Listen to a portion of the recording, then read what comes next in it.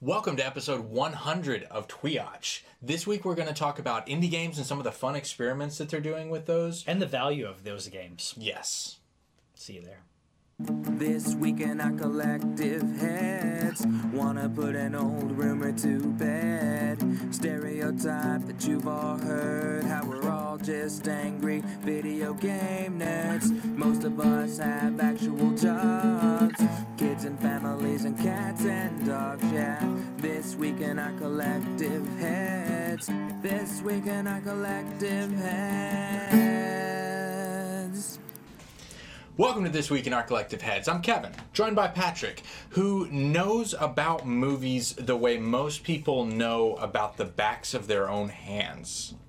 Basically. And way more excited to talk to you about it at length, ad nauseum. But more important than that, this right now is episode 100. Yes. We have made it to Tweotch episode 100. We're in triple digits I can't now. believe it.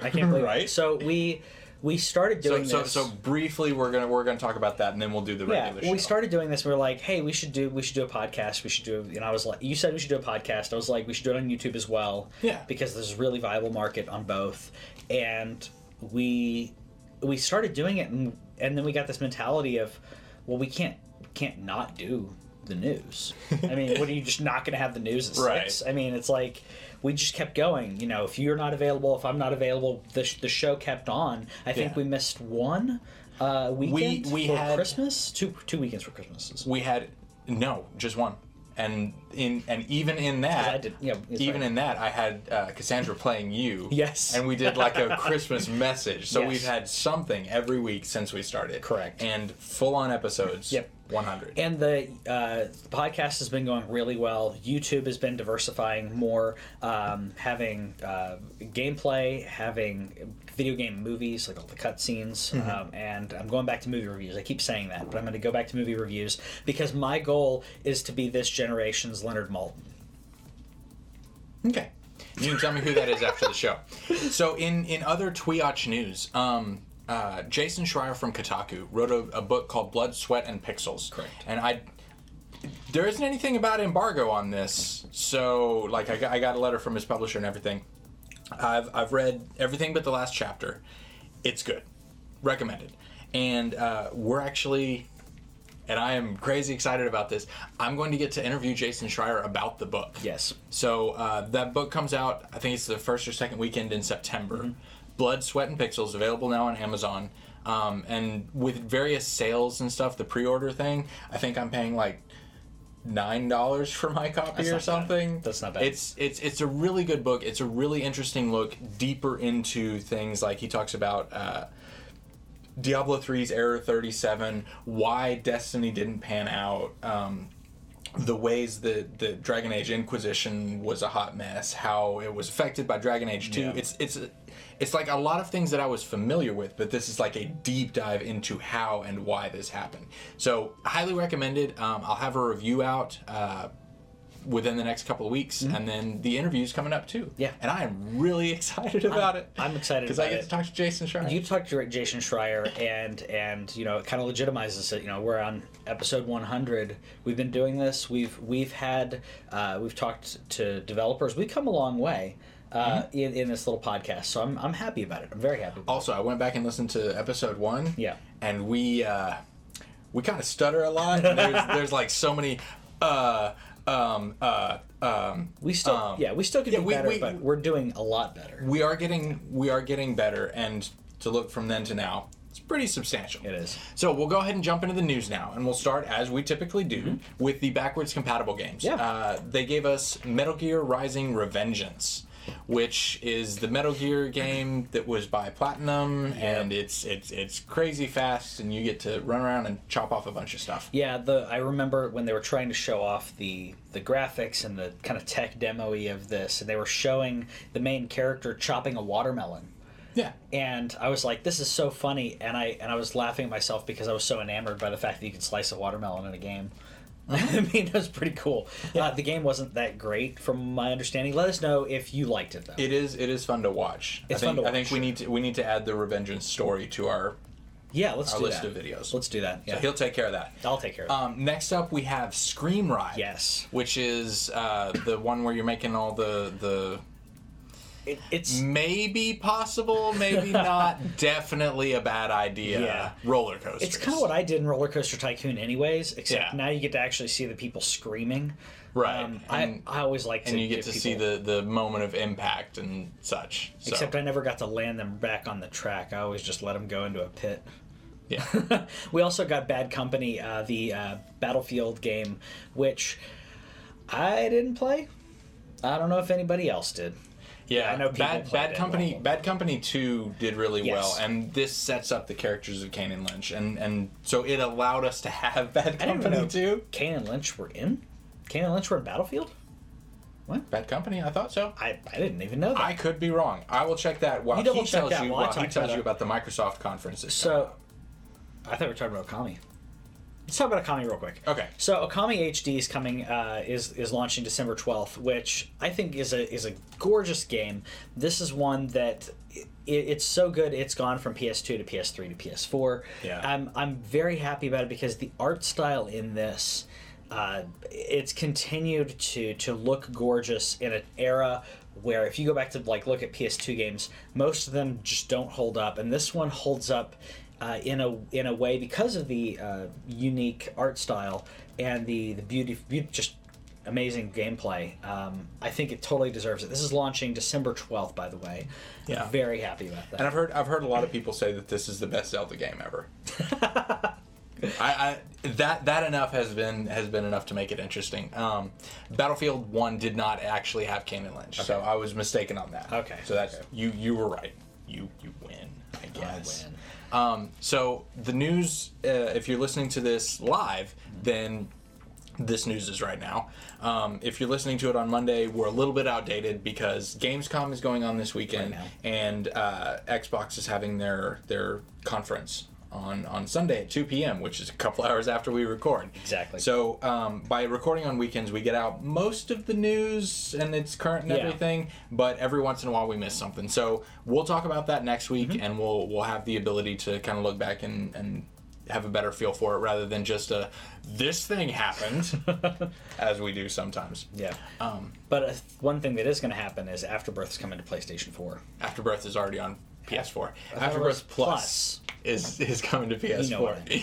Yeah, but sometimes I wonder if you do, and so I have to correct you, and that's important to me. Sometimes I don't. So But- Afterbirth Plus has all the mods and a lot of the expansion that was added in by the community and approved things that Macmillan was like, yes, that's a clever sounds idea. fun. Throw that in. Yep. So Afterbirth Plus was the version that came to Switch, and so the version that you're playing I'm loving. versus the version that I have, because I got Rebirth for free on Yeah. Vita, and I was like, I need to give them money. They gave me way too many hours Yeah. of wonderfulness. Yeah, So I'm loving Afterbirth Plus. The challenges are really cool. I had one thing that I need to tweet to them about because I've never seen it happen. You said you've never seen it happen either. Yeah. That I had the same boss. The bloat. I had the bloat 5 times. So, fun fact. Yeah. It would have been okay if you'd fought one of the horsemen 5 times in a row. You know why? Why?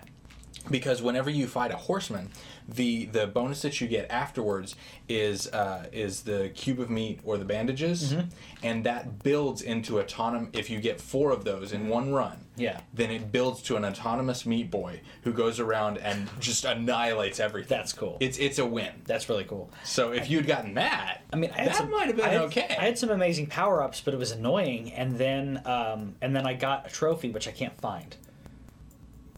Yeah, so I need to look in there and figure out. Maybe I missed. Maybe the trophy didn't show up until later because I did the blind trophy where you play without knowing the amount of hearts that you have, which was nerve-wracking Interesting. because I beat that one where you basically can't see how much health that you have. Right. And beat Mom with that. And then you push around the hearts, and you're like, "Guess I've got full Yes, health." I have full. I was basically just trying not to get hit by anything. Yeah. Yeah. I mean, isn't that what you normally do? Well, yeah, but even more so. So, we got some interesting news on We Happy Few, which has been a PlayStation. I'm so excited about this. Upcoming game. Gearbox is actually publishing this now, which I saw that. which I'm happy about. This is going to come out April 13th. And this was one of the games that Microsoft put up on their stage when they were talking about the ID at Xbox stuff. Yeah. And this was one of the ones that this one and Superhot Yeah. are two that have come from ID at Xbox and become, hey, we're going to put these places because this is an incredible dystopian world that I cannot wait for. Yeah. So, Yeah. yeah, I'm looking forward to it on a massive level. It's going to be really cool. One thing I'm looking forward to is the update for the PlayStation 5.0. Okay. So the reason that I'm really looking forward to it is because of the streaming. There's a lot of different things that are coming out with this update, but streaming, we talked about this last week. We're going to be able to stream from the PlayStation in 1080p at 30 frames a second because right now 60. There's a 60. Oh, sorry, 60. Right now, the Xbox and the PlayStation both stream at 720, and it's not bad. Yeah. It's just not as good. Yeah. So I'm happy about that. They got some other cool things within the update as well. You can change your pop-up color. So that's kind of cool. You can also manage your PlayStation family. So if you have multiple parents, and you can manage and say, okay, well, this is the child of this person, so this person can control their account. Right, and this is an update to the master and sub account, which I'm sorry, I really liked having master and sub like actually in the wording that they were talking about because BDSM is fun. Yeah, I was gonna say Whitney should be my sub, and then. You need to make that happen. So we also got custom lists that you can put in there for your friends list. So you can, I don't understand this about like leaving leaving Yeah, chats? This way you can set up. You can be like, okay, you can send a message and be like, hey, who wants to play Rocket League? And you send who it to wants a to play group. Overwatch? Who Okay. wants to? Okay. Yeah, and then you can just send out an invite to those people instead, and that makes more sense. Okay, because I was like, I don't understand. Disable pop-ups while playing video is really cool because if you're watching Netflix or anything like that, it's nice to be able to disable that. Yeah. I wish you could disable this while you're streaming as well, because Well, you can turn off notifications. I can turn off notifications, but one of the things that I wish that I could do is I wish that I could disable the notification that I have messages and the notification that more or less people are watching your stream. Yeah. Because you already have the ability to hide the chat. Mm-hmm. And then if you get a notification saying someone messaged you and you bring up the chat, it doesn't show that message. Yeah, that's broken. So why not just not show? Because if you're streaming and you don't want to see the chat, don't show me notifications of anything happening there. Yeah. Because if someone is streaming and they don't want to see the chat, they obviously are using another screen or they don't care. One or the other. No one wants that pop-up because then you go, oh, no, someone's messaging me. Then you log in with your phone and you don't see the message there, so you have to message a person saying, hey, who said something? Yeah, it's not great. No, it's not. So I wish they would disable that. So we also got what was this? Is the difference on online status or something? I don't even know. The tournament settings are one thing that I'm really happy about, though, because they talked about this. Xbox is trying to do something similar as well, but Xbox has had this for a while. I thought it was a couple months. No, they made it. It's been up and going. Okay, well, I don't do a lot of tournaments, but I like that Clearly. they're there. I like that they're there to. Yeah. What was it in Zoolander? I like Sting. I'm not a fan of his music, but the fact that he's making it, I like that. I think respect that. For people who play fighting games, who do those kind of things, it's great to have these kind of tournaments to be built in, because if you want to do tournaments and rank each other, that's cool, but usually it has to be built into the game. So, yeah. It came out with the Gears multiplayer thing. Oh, really? Because, yeah. Jeez, I don't think that was the plan, but that was when it came out. Sure. So they probably were. I mean, well, Gears is so tied closely to Xbox because it's an exclusive. They probably knew it was coming. Yeah. Tied it all together. Yeah. That makes sense. So Shenmue 3 was they had the big Kickstarter, and someday they swear this game is coming out. 2019, I think, is my guess. Yeah, I can see that. But they now have a publisher, Deep Silver, which it's been interesting to see what Deep Silver's picked up, because they've done a lot to kind of pull in what what collapsed Yeah. in the AA space, Yeah. because there was AAA games and indie games, and then the lines started to get blurred and everything, and so a lot of games like Hellblade, you know, it's like a 6-8 hour game, and they're only charging $30 for it. I think that's perfect. Yeah. I think it's perfect. As much as people pushing for these longer games, if you have really good gameplay and a really good story, sometimes, especially for a AA, you can't put in that much time. The way that Unity and Unreal and a lot of these engines that are out there for people to use almost for free lets people put out a lot of these really good products. Like you said, the line's blurred, where indie games can look as good as AA used to look. Yeah. And I think the difference is the quality. People see flashy graphics and they're like, oh, that's fine. Yeah. But I think Hellblade proves that there's still a market for it, for really good. Hellblade and The Witness prove that Absolutely. a really good quality game can go in there at a $30 price mark, $30 or $40, and people will pay for that. You don't have to pay $5 because the game's not a AAA studio. Yeah. There should be more than two options in indie and AAA. I actually watched a recent video on this. I should have saved it, but they were talking about indie games should be.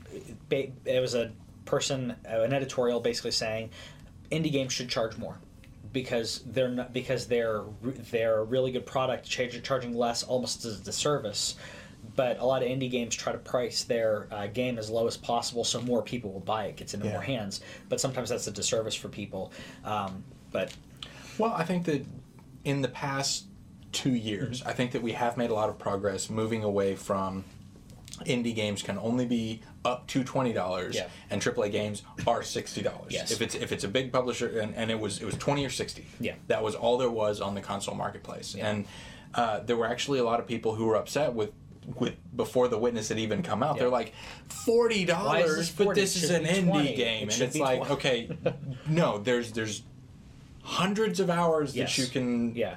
I don't actually know how many hours because I hate puzzles. But it's really good, though. It's really good. I actually have it on my wish list. I want to get it at some point and see if Courtney wants to do it, because I think that, I mean, she has an amazing mind. Huge. She has an incredible mind, and I enjoy watching it work. Yeah. And so this is a game that I would be comfortable sitting back and just being like, oh, okay, you did this thing, and then I'm gonna come home and find like that scene in the number 23 when he's sitting there with all the notebooks and pages all around, and like I can picture coming home to Courtney in the middle of the room doing that. About was it 3 hours in or so, I started doing that. Like, I grabbed a notebook and I was drawing out certain puzzles, because there are certain things where it's like you saw something here and now you need to duplicate it here, but it doesn't tell you need to duplicate.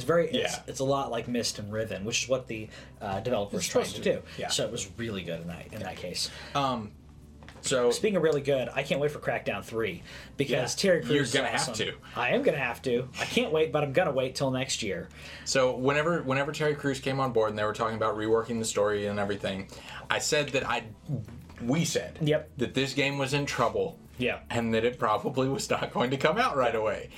And it's not. This has been delayed to next year, spring 2018 sometime. Yeah. Terry Crews was brought on, and they brought in a new head of story. Yeah. And the game was supposed to come out in 3 months or something. Yeah, when it's supposed to come out with the launch of the Xbox One X. Yeah.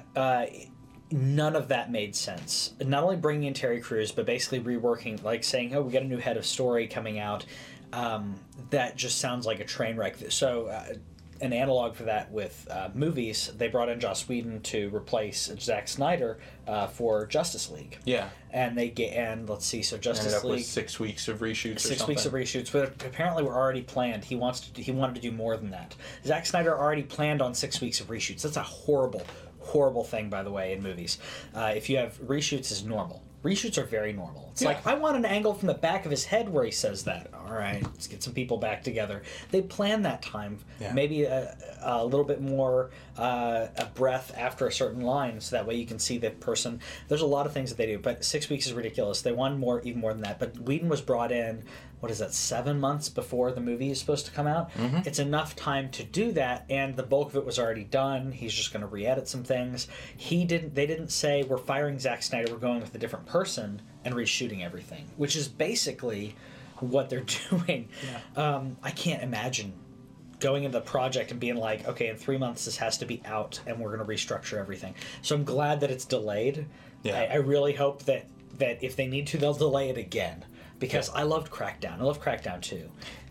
So I'm going to go ahead and give you totes for next week. Every time we do topic of the episode show, totes. We announce those on Friday, and then we discuss them on Sunday. But every once in a while, you get a preview for the next one. The famous Miyamoto quote, mm-hmm. A delayed game is bad once, mm-hmm. a bad game is bad forever, or however he goes. Yeah. Is that still true? I've got some things to say about that. So do I. So we will discuss that next week, and I'll put that up on Twitter and everything, and you can tell us your thoughts on that, about the importance of a game being good at release. How important is that? Are delays always okay? Yeah. Yeah, let us know what you think. Yeah. Or put them in the comments here, and we'll read them next week. A game that was great on launch, though, is Burly Man at Sea. Yes, it was. I loved this game. I was really happy with it. We actually got a copy of this sent to us by the developer, which I loved because I love the point-and-click adventure games. I love Monkey Island, and they did this in a very natural way. The way that they convey the story and the way that they convey what action you need to take is done in a very natural way, which I absolutely loved. It's genius. I also love the names of the characters, the personalities of the characters. It comes through so clearly with minimal actual, like, it lets you read into the story, read into the characters in a way that really belies the size of the studio, frankly. Oh, I agree. So I'm not going to say too much about it because, like I said, I know one of the people that made it. Yeah. But we did genuinely enjoy it. You don't know anybody who made it. I loved it. You were like, hey, there's this game. I was like, ooh, this is fun. Yeah. So that's coming to PS4 and Vita. Yeah. So happy about that. It needs to be in more people's hands. This needs more people need to pick this up and play it because story is key. Story is king. It's everything. And replayability is really high, which is cool. So I didn't even think this was going to happen, but there's going to be a Planet of the Apes game coming this fall, and I've been a fan of Planet of the Apes, original Planet of the Apes, as well as this. Even the really bad movies from the 80s. The TV show is horrible. Let's not talk about that. But the Planet of the Apes movie, Planet of the Apes Last Frontier game is coming this fall, and they're trying to keep the spirit of the movies in there, which the last two movies got even better than the James Franco reboot. They just kept getting better. This last movie with Woody Harrelson was just excellent, and the way that they can convey these characters and these ideas through the apes is genius, and showing the difference of the two. And it's kind of part of the heart of Planet of the Apes has always been like, okay, they're animals, but we are. And who acts worse? Yeah. So I'm really happy about that. And as far as gameplay goes, apparently you're going to get to play as both humans and apes, which I think is pretty cool. Which is really cool because the Planet of the Apes in the movies, they've done a really good job of showing that for the most part you just have a difference of perspective. Yeah. You have people who are scared and trying to protect their own people. And on both sides. Yeah. And that's what makes a really good antagonist, when you really understand they're not just evil to be evil. And Woody Harrelson's character in the movie was fantastic at that as well. To say, here's why you're making these decisions, here's why you're taking these extremes. And it makes sense organically. So I'm very happy this is coming out. One thing that I'm happy is not coming out is the Final Fantasy 15 VR, because I don't care. Yeah. Final Fantasy 15, I think, I don't think needed a VR component of this. Oh, it's still getting a VR component, but it's only fishing now, not the shooting part. Oh, Okay, my mistake. I thought the entire thing was canceled. Well, now No, they're two separate projects. okay. Okay, so this is coming from a guy who spent just as much time fishing in Zelda Ocarina of Time as he did playing the rest of the game. You don't know. You don't need this. No. If it was a full game that also had this, that's great. You're not gonna. Okay, if they put out a game, I was gonna say if Nintendo put out a Zelda fishing game, no one would buy it, but people would buy it. What am I saying? I literally spent, because I wanted that eel. There's certain like fish in that lake. I spent countless hours playing that. I played that while playing movies, like, because this is back. I had one TV. We didn't have cell phones, so I was playing movies on my computer while I was playing Ocarina of Time on the TV. Yeah. So yeah, I don't think this is really needed. I don't understand why it's coming out. Not So sure. let me know if you're excited about Final Fantasy 15 fishing. Because there's other fishing games out. Yeah. Come on. Yeah. But Danger Zone's coming Yeah, out. Danger Zone. So did you play this? I did not. Oh, you should. I did not. I really enjoyed this. This is The same team that did Dangerous Golf, right? yes. Yeah. Dangerous Golf and the Burnout, and this is kind of a proof of concept for Crash Mode. I mostly bought it. I would have bought it anyway, because I want them to have enough money that someday we can get actual Burnout again. If they did a Kickstarter, if they did a Fig, if they gave me another way to throw money at them, yeah. I would do it, because I want Burnout. Yeah. And this is a part of Burnout. It's a substantial part of Burnout. Yeah. Oh, yeah. But yeah, it's a fun game. It's coming to Xbox One, which is good, and I'm glad that they're continuing to release these. Yep. It's kind of shortish, but it's a lot of fun and well worth the money that you actually spend, because it's short, cheap, Yep. a lot of fun to blow stuff up. Of course. So Swervy 65, sorry, who did Deadly Premonition, which I really liked Deadly Premonition, has announced the next game, which is a cat RPG, which is a werecat RPG. Yeah, because by day you're human, by night you're a cat. Yep, that's what he's doing. That is so Japanese, and I love it. Yeah, I'm excited about seeing. I absolutely love that. Yeah, and going back to kind of the indie versus AAA, this is a man who consistently comes with so many off the wall ideas that I'm just interested in just watching what he does. Like, I might not play the games, but I'm fascinated by what he does. So we will keep reporting on the various things that he does. I'm happy about this, because this is what I love about indie games. You can take something like this and say, I'm going to make this over the top, off the wall game, and someone out there is going to like it. Yeah. And that's what I love about it. It's probably not a game that I'm going to like, but neither is the pigeon dating game that came out, and there's the dad dating game. You should try it. You should try the pigeon dating game. And then there's the dad dating game. Especially at the end. I finally got to the end, and it gets okay. The game about being the only human going to a pigeon high school gets really weird at the end. Like everything's fine, but then it gets weird. Again, a game that might not be for everyone, but the fact that people are making it, the fact that they really respect that Sting's making his music. I mean, it's great that it's out there, and it's great that these things can come out to people where 20 years ago, if you didn't have a perfectly packaged, polished game that could appeal to a giant audience, it wasn't getting made. Yeah. So, gotta love indies. Gotta love them. Same. And speaking of indies, and indies who are... I'll be honest, this does kind of seem like a, hey, look at us, we're doing a thing. A little bit. But I appreciate it. Yeah. So Tower of Light is a game that's coming out. It's kind of a visual novel aspects to this game. The game is called Tower of Light, and they've announced that they're giving a quarter of their profits to Take This, which is a charity that focuses on mental health for gamers, which is something that we need to talk about. I think that the vast majority of people have some form of mental issue that they could use help with. I think so. And so Tower of Light believes that that's important, and so they're choosing to give a quarter of their profits to take this. Yeah. And I like that charity. I support this idea. And I don't know if I'll ever play the game, but it definitely piqued my interest, and I wanted to let you, our audience, know about it. I think you're right. I think a lot of people, I think the majority of people are dealing with some form of mental illness, and the question is, how high functioning are you?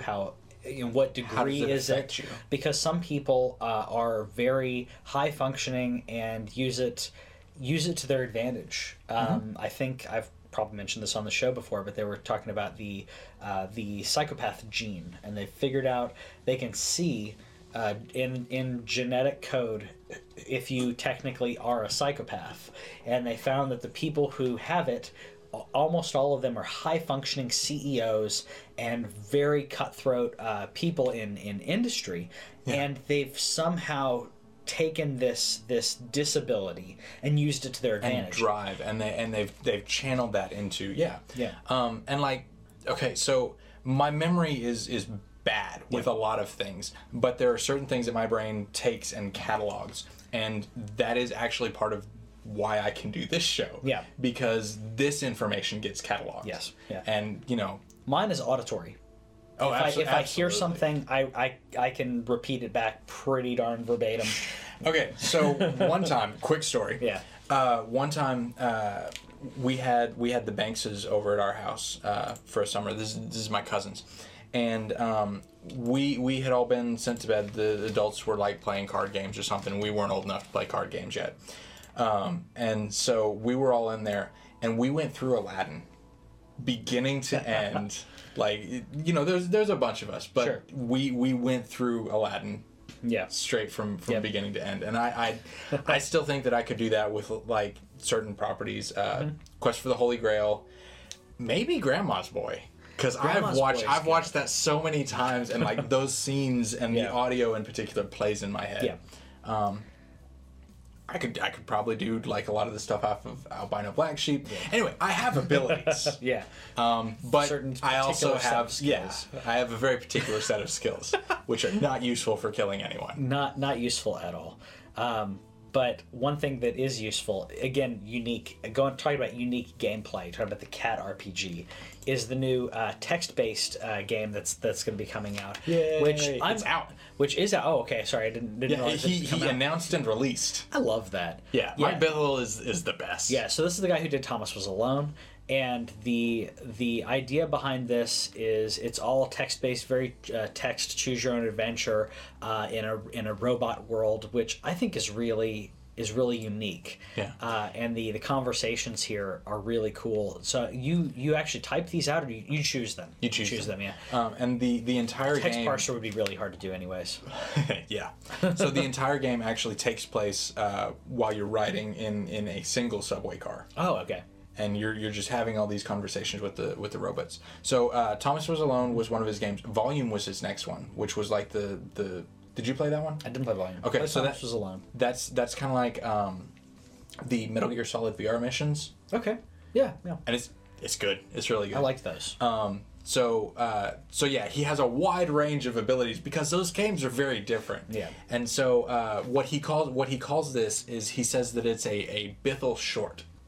And I love that idea. There are so many indie developers like Swery. I don't know how much he's planning to put, how long this Werecat game is going to be. Yeah. But like, if that was a game that I paid $5-10 for, and then played it for a couple of hours, and then he moved on to another project, that's awesome. Yeah. I would love for indie devs to be okay. Like, I think that we're moving away from the idea that necessarily more is always better. I agree. Hellblade is a fairly short game. Uncharted 4 probably should have been a shorter game. Like, it gets kind of repetitive, and it's like, yeah, get me to the next part of the story. Yeah. Give me the story bits. It's like the ending of Lord of the Rings. Yeah. It just keeps ending. Yeah. But yeah, I like the idea of indie devs in particular being able to hammer out a game in a fairly short amount of time and just come up with like a proof of concept, flesh it out a little bit more than that, and then sell it to me. Yeah. Let me buy that. Yeah. So I hope that this picks up. Also, the guy who did Cosmic Star Heroine also tweeted about this, and he was like, this actually sounds pretty cool. I like this idea. And since Cosmic Star Heroine came out like 2 or 3 months ago, he shot out a bunch of ideas, some of which sound amazing. Yeah. He wants he was talking with his partner. I don't know much about her, but he was talking with his partner about the idea of doing an Anne of Green Gables RPG. Yeah, you mentioned that. Yeah. And that sounds like fun. Yeah. Is that something that I want to play for 40 hours? Absolutely not. But is it something that I could enjoy for That's a 5, 3 or 4 6, hour, 8 hour? Yeah. I completely agree. And I think that I like how Twitter is being used for this as well to throw out these ideas. And we're talking, and I can't remember who all was involved in it, but the retro game jam, UFO 50. Yeah. So UFO 50, I think, is another great idea, a great thing. And I'm learning game development very early on because I haven't done this in like forever since the TI-83 and all that. But I learned how to write boobs. that was as far as my calculator programming went. I learned programming a long time ago. I haven't programmed since freshman year of high school, so I'm learning that again. Yeah. And one thing that some local places do, they'll do like game jams on a weekend where it's done like once or twice a year, depending on. There's actually a national day where they do it all around and I'm like, okay, I want to get really good, or at least competent, so I can come in and contribute to that. Because even if I go in there and go, okay, I'll do the music for whatever you're doing. I can do the music, but I know how to code and put the music in the right spots. Yeah, and you could take like little projects. Or they're like, okay, work on this. Yeah, do this thing. Yeah. Which I would like to see some of these indie devs come together and do something like that. Because even if it's a short weekend where they jammed out some ideas, they could have come up with something really interesting and be like, all right, now we're going to work on this together. Or 2 or 3 people come together, work on something, and one person says, hey, I'll continue from here. I got this. That's what happened with. Okay, so that's all the news we have. We're going to keep talking about this for a little bit. That's what happened with Behold the Kickman. What was that? Yeah, because that was just a game jam, and he said that actually the fact that it was a game jam, like maybe 2 or 3 weeks before release, he was like, man, a lot of this code is just awful because a lot of this stuff that was kind of a holdover from that time when he was just kind of mashing it out. Yeah. And he said that he could go back and like fix all this code, like rewrite it from scratch from the beginning, and it would be way better. Yeah. But no, because it's all the code. Yeah. And then the last little bit we have is PlayStation VR. It's a new VR experience that lets you tour Chernobyl. Yeah. Which we've been talking about this for a while. That's one thing that, like, touring places, going to museums, being able to take a vacation in my living room. Yeah, and visit a place that I don't get to see. Yeah. And, it's kind of dangerous to see Chernobyl. A little dangerous. So I think it's cool that this is on it. This is, again, I want PlayStation VR. I don't know. I really want VR, but it needs to have more things like this. Yeah. To get me, because right now, the 2 things that I want to play PlayStation VR, I guess 3 now, are the Batman VR and being able to watch a movie or play a game without the TV. Yeah. So I can do that without the TV. I can do that late at night. I could watch something while if Whitney's watching TV, but I wanted to just jump in real quick on a game and do something, I could do that. Then again, that's kind of isolating myself. I don't really like to do that, but it would be nice to have that option. Yeah, like an IMAX size screen right in front of your eyes and be able to watch a movie. Doesn't matter how big the TV is. Yeah, I think that's really cool. Well, plus then you can lay down and watch it. Yeah, I'm gonna go to sleep. En junker red ved juletid. Ching chang ching nu til dig. Omkring ham dannede sneen hvid. Ching chang ching nu til dig. This is the topic of the episode show, Totes as we call it. It's the weekly topic show where we give you a topic, you talk about that topic, and then we talk to you about the topic that you talk to us about. You always make that so convoluted. You know, that wasn't as bad as it usually is. No, he's been way worse. That all logically makes sense. We give you a topic. You tell us about You already your said that. stories. So this week good. we're talking about scary moments or Yes. scary experiences in games. Yes. And we got some good feedback on this. Christian Michael said, I don't often get scared in video games, even by horror, but playing Metroid Prime as a kid felt like being alone on a hostile alien playground. Well... That's basically... I remember being frightened by some big giant ice boss, and certainly when I approached the final boss, knowing I was going to get the crap kicked out of me. Yeah. Metroid has always been very much about the atmosphere, and the music to the mist on the visor really got you into that space. Even though we certainly made prettier games now. Yeah. The way that everything, the music, the ambience, the sound effects, everything makes you feel, as he said, isolated. Yeah. And she is... Okay, Samus is more of a vamp than either one of us will ever be. It's true. So to put yourself in her suit Yeah.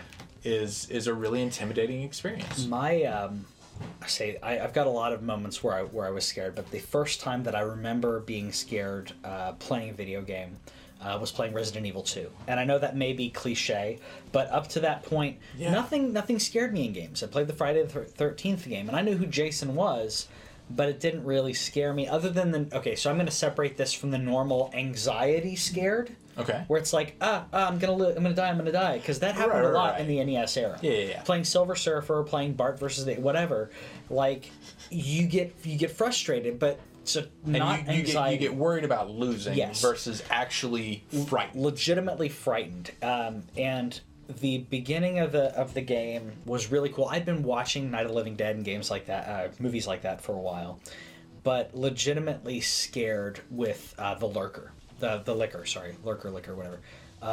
Watching him, the camera pan up and you see him on the ceiling and then he drops down. Yeah. Legitimately frightened, like, what am I going to do? Because the moment most people mention is the zombie that's eating someone and then turns around and looks at you. I'd already seen... I was going to say the dog in the hallway. Dog in the hallway. Dog in the hallway is one of the genuinely, like, jump scariest moments in games. Yeah, but that legitimately frightened me. I've been playing the Friday the 13th game on PlayStation, and I really like it. But playing it, I'm not as frightened. It's more of the anxiety of I don't want to die. Yeah. Because I know some guy in England, in this case from the last time I played, was playing Jason. I'm like, okay, I know who's playing Jason. Yeah. I don't know his name, but I know him. He sang Lionel Richie with me. So there you go. So it humanizes it. So when you're playing against an NPC, and I think it's different when you're playing against the computer because you don't have that feeling of this guy's going to get me. Well, there's just also doing what I'm doing. There's also in Friday the 13th there is you're going to succeed or you're going to die. Yeah. And you're going to die in one of several ways, but when you die, you can watch the scene play out or whatever. Whereas you can watch when other it comes, people play too, yeah. Right. And when it comes to Resident Evil, you have to actively move your character forward, knowing that you could be moving your character forward into something you don't expect. And it's the anticipation. Out. Yeah. Yeah. from Bloodborne? No, and Resident Evil, when you're running around and there's windows next to you, and then all of a sudden, and these hands grab you. Yeah. And it's freaky, and it just comes out of nowhere. It's a jump scare, but it's a legitimately frightening jump scare because you don't know when something like that's going to happen. Yeah. You don't know when a body's gonna come up to life. You don't know when these things are you're going to get a jump scare. Even there are moments when there aren't going to be, but you're prepared for it to happen. Yeah. You're prepared to be frightened. And I appreciate when game designers actually make allowances to make things a little bit scarier because the way that you move forward in any Soulsborne game is you just keep clicking the right stick to target anything in front of you. But they started this with Dark Souls 2 that if there was a body that hadn't come to life yet, that it wasn't yet an actual enemy technically that could hurt you, then you couldn't target it. So you move past it, and if you move past it too quickly, then they can come up behind you. And when you think you're safe, you get this coming from behind, and that was fun. Cass Bradley said, playing the Shadow Temple when I was about 10. I still don't like the music. Just talking about Ocarina of Time. It's creepy. Yeah, and it's creepy. You were talking about the hands. You've got the... And also the paralysis monsters, I forget what they're called, but like when you are put in a situation and you can't actually move. Like with video games, you can always fight back. Like you know, there's like buttons you can push or whatever, but like having a moment where something is continuing to move towards you and you can't move, that's scary. She said that she would also play Slender 8 pages with her friends and turn off the lights and play, and that's a fun way. Is like when you can set up an environment. There's one more about that. Chris White said he played the PT demo alone in the dark with a surround sound system. Like you can set these up to be really scary. The PT demo was a great example of that. I'm happy that I got to borrow Christian's PlayStation to play that, because there's no other way to play it now, and to be able to experience that, this is a perfect example of how watching someone play it versus actually playing it is different. I'll tell you what, I'll play it this year for the Halloween stuff. Okay. Still haven't played it. I've got it though. It's not terribly long. Play through it. We'll talk about it because it's not terribly long. It's interesting in how it conveys certain things. So hopefully you haven't been spoiled too much on it. All right, and then the last couple ones. Alan Bledsoe said he's the first time he played Portal hadn't been told anything about the game, and he heard the first turret say "I see you" and just froze. No shots because he wasn't actually in range, nor did I look where it came from. So I continued out. It gunned me down. I'm surprised I didn't scream. For about an hour after that, I got cold sweats from the turrets' voices if I didn't see them. I think that it helps that in those the sterile voices of these that makes it creepier. Yeah, because there isn't a legit like anger behind that voice of "I see you." And that makes it worse, that you don't know what's going to happen, which is, to me, it's classic horror when you have someone cool and calm and collected when they shouldn't be is creepy. Yeah. Well, I mean, that's why Hannibal Lecter remains one of the best villains ever, because he doesn't get emotional. He doesn't fly into a fit of rage and angrily eat someone. He's like, no, I like this. This is my preference. That's why one of my the most iconic moments, in my opinion, when it comes to horror movies, is the dinner scene in the original Texas Chainsaw, because they are so manic, they're so happy, and hearing her scream just makes them laugh at how ridiculous they think her being scared is. Yeah. But we're not eating you right now. But we're going to. And then they try to get Grandpa involved, and it's so unsettling because it's so normal for them. And it's to them this is a party, and they think it's hilarious how scared she is. And the more scared she gets, the better it gets for them, which is creepy. Yeah. That juxtaposition is just unsettling. And the last two on here, Alex said Silent Hill 3, and it made him sleep with the light on for a month. Yeah. Silent Hill is another one that does really well with the atmosphere. Silent Hill 2 did that for me. It was frightening, and the atmosphere itself, it makes you, it's unearthly. It's so close to reality, but it's not. It's like an alternate dimension. And then the last one is Christian Michael said he played Gone Home without knowing anything about it. You're just alone in a house, and the family was supposed to be home, but they're not. And that's one of those that is it's kind of like the first little bit of a good horror game.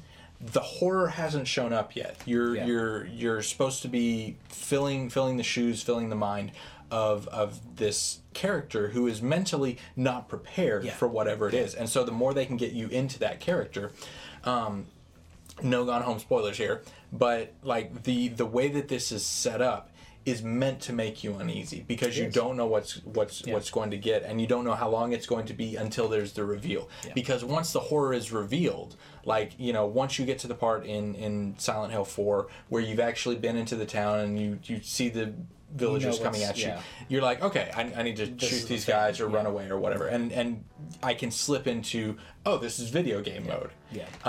But the really good games keep you on edge and keep you from ever becoming really comfortable with this as a video game. I agree. I agree. So let us know in the comments what some of your favorite scary moments in video games are, and when you genuinely were scared out of your wits playing a game. He's not even going to let me tell mine. I've been reading all these. I haven't gotten to tell mine. Okay, tell your story. No, I don't have one. No. I'm kidding. Lots of fake outs today. I'm just having fun with it. But no, I played The Last of Us primarily at night. At this point, we had really little kids, and so whenever they were awake, I needed to be awake. Yeah. Whenever I needed to let Courtney rest because she was working and kids and like just managing all this stuff. And so and I've also never had a game that drove me to play it like Last of Us did. So most of my playing of The Last of Us was after hours. Nobody else is up. I could only have like one light on, and I had to play with headphones and everything. And the clickers are so scary because like there is the moment when you're like, okay, I'm screwed. But because it is so different from any other video game experience I've had, because they react to sound, not to visuals, which means that I can be sitting here staring at the clicker and I'm like, they can't see me, but if it walks this way and stumbles on me, and so like the lack of predictability there kept me from ever getting comfortable with them. Which is how it should be with a scary game. You shouldn't feel comfortable. I think that's what Resident Evil ruined when it came to 5 and 6. I know people liked 5 from a split screen co-op, but to me, I think it ruined it because I shouldn't feel comfortable ever. And you do that by shortening ammo. You do it by making enemies genuinely frightening because there's, like you said, you make one mistake, it's over. And that's what makes it frightening. And the new Resident Evil Biohazard 7, whatever you want to call it, I think brought it back to that because you make a mistake with the family at least, and then it's over. And I absolutely love it. Yeah. So I've decided to call it Resident Evil: Family. Family. You said I could call it whatever I want. Yeah. So those are the scary moments that we enjoyed and just had fun with. So let us know in the comments what your scary moment is, what's the most scared you've ever been playing a game, and what game you think has the best atmosphere. Yes. And we will see you next week.